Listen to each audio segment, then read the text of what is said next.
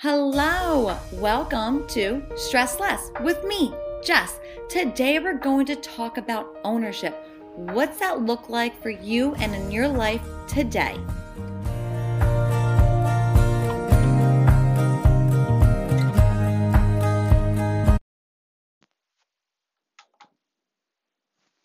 Hello, welcome to Stress Less with me, Jess. Today we're going to talk about ownership. And I really want you to think, what does it mean to take ownership? And before you respond, think about where your thoughts just went. Did you start to think of somebody else that needs to take ownership? Or did you really look into yourself saying, oh, you know what? I should have took the fault for that. I should have said that was my fault. No, I overlooked that situation. Or did you say, yeah, she really needs to take ownership of what she did. Yes, he needs to know how he was wrong, right? So when I say take ownership, I want you to think about yourself. I really want you to take ownership of yourself, your thoughts, your actions, your reactions, right? I want you to think of a situation that maybe just happened or it's been on your brain. And I want you to think of your part in that situation.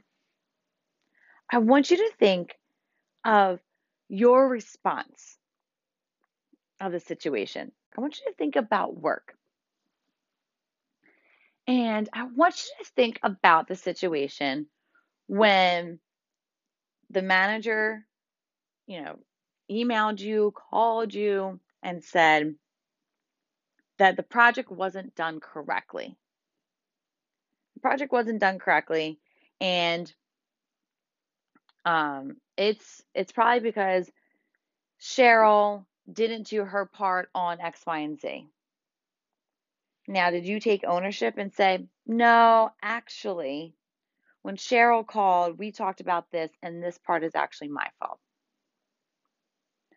When you were out to dinner and a conversation came up and maybe a fight happened because of the conversation, were you able to look back at that situation and say, okay, maybe I shouldn't have said this. Maybe I shouldn't have brought that conversation up during dinner. I want you to think about your part in the situation. I want you to think about how you're responding to these situations. I want you to think about your part in the sense of what I could have done differently, or am I able to go back to this person and take ownership? Am I able to go back with understanding of we're not perfect? Am I able to go back and communicate effectively what had happened? This happened because maybe I was really tired and I wasn't focused and I could have done a better job. I'm really sorry. I'm going to go back and fix this. No, it wasn't Cheryl's fault. It was mine because I wasn't available when she called to help fix the situation. No, maybe I didn't need to bring that conversation up during dinner last night, but the situation still bothers me because I felt this way. Taking that ownership, taking your part in this situation, that helps increase our self-awareness. When we take that step back and see where we contributed in the situation, we are increasing our self-awareness. And I've said time and time again that when we are increasing our self-awareness, we are able to decrease our stress. We are learning about ourselves. We are then able to communicate about our needs and wants. When we take that step back and look at the situation and see our part, what did I say? What did I do? What could I have done differently? What was the part that really made me upset in this situation? And communicate that effectively to who needs to hear it, whether it's yourself, because sometimes we just need to be talked out of the anger zone in the sense of when you're just kind of doing the dishes and you're driving and that hamster wheel is still going of the conversation. When you take the step back and say, okay, well, actually, my part in this is actually I contribute to this because we take the step back, we take the ownership, we communicate where we quote unquote went wrong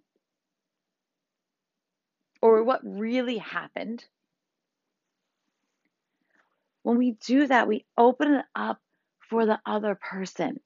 We open it up that their defenses will go down.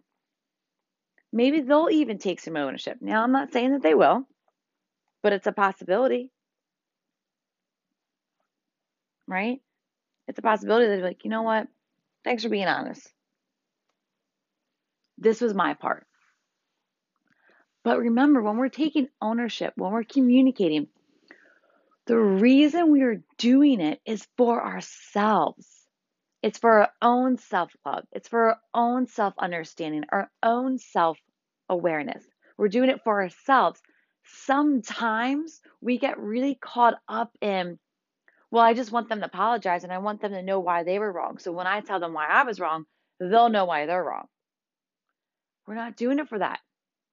This is us. This is our self. What are we doing for ourself? We're taking our ownership. We're going to learn what we did to contribute in that situation and possibly even communicate what we did. And again, the reason is not for a positive outcome that everything's going to be rainbows and butterflies. The reason is for to learn about ourselves, to have more understanding about ourselves, to create that self-love. We start to learn more about ourselves. We start to create that self-awareness.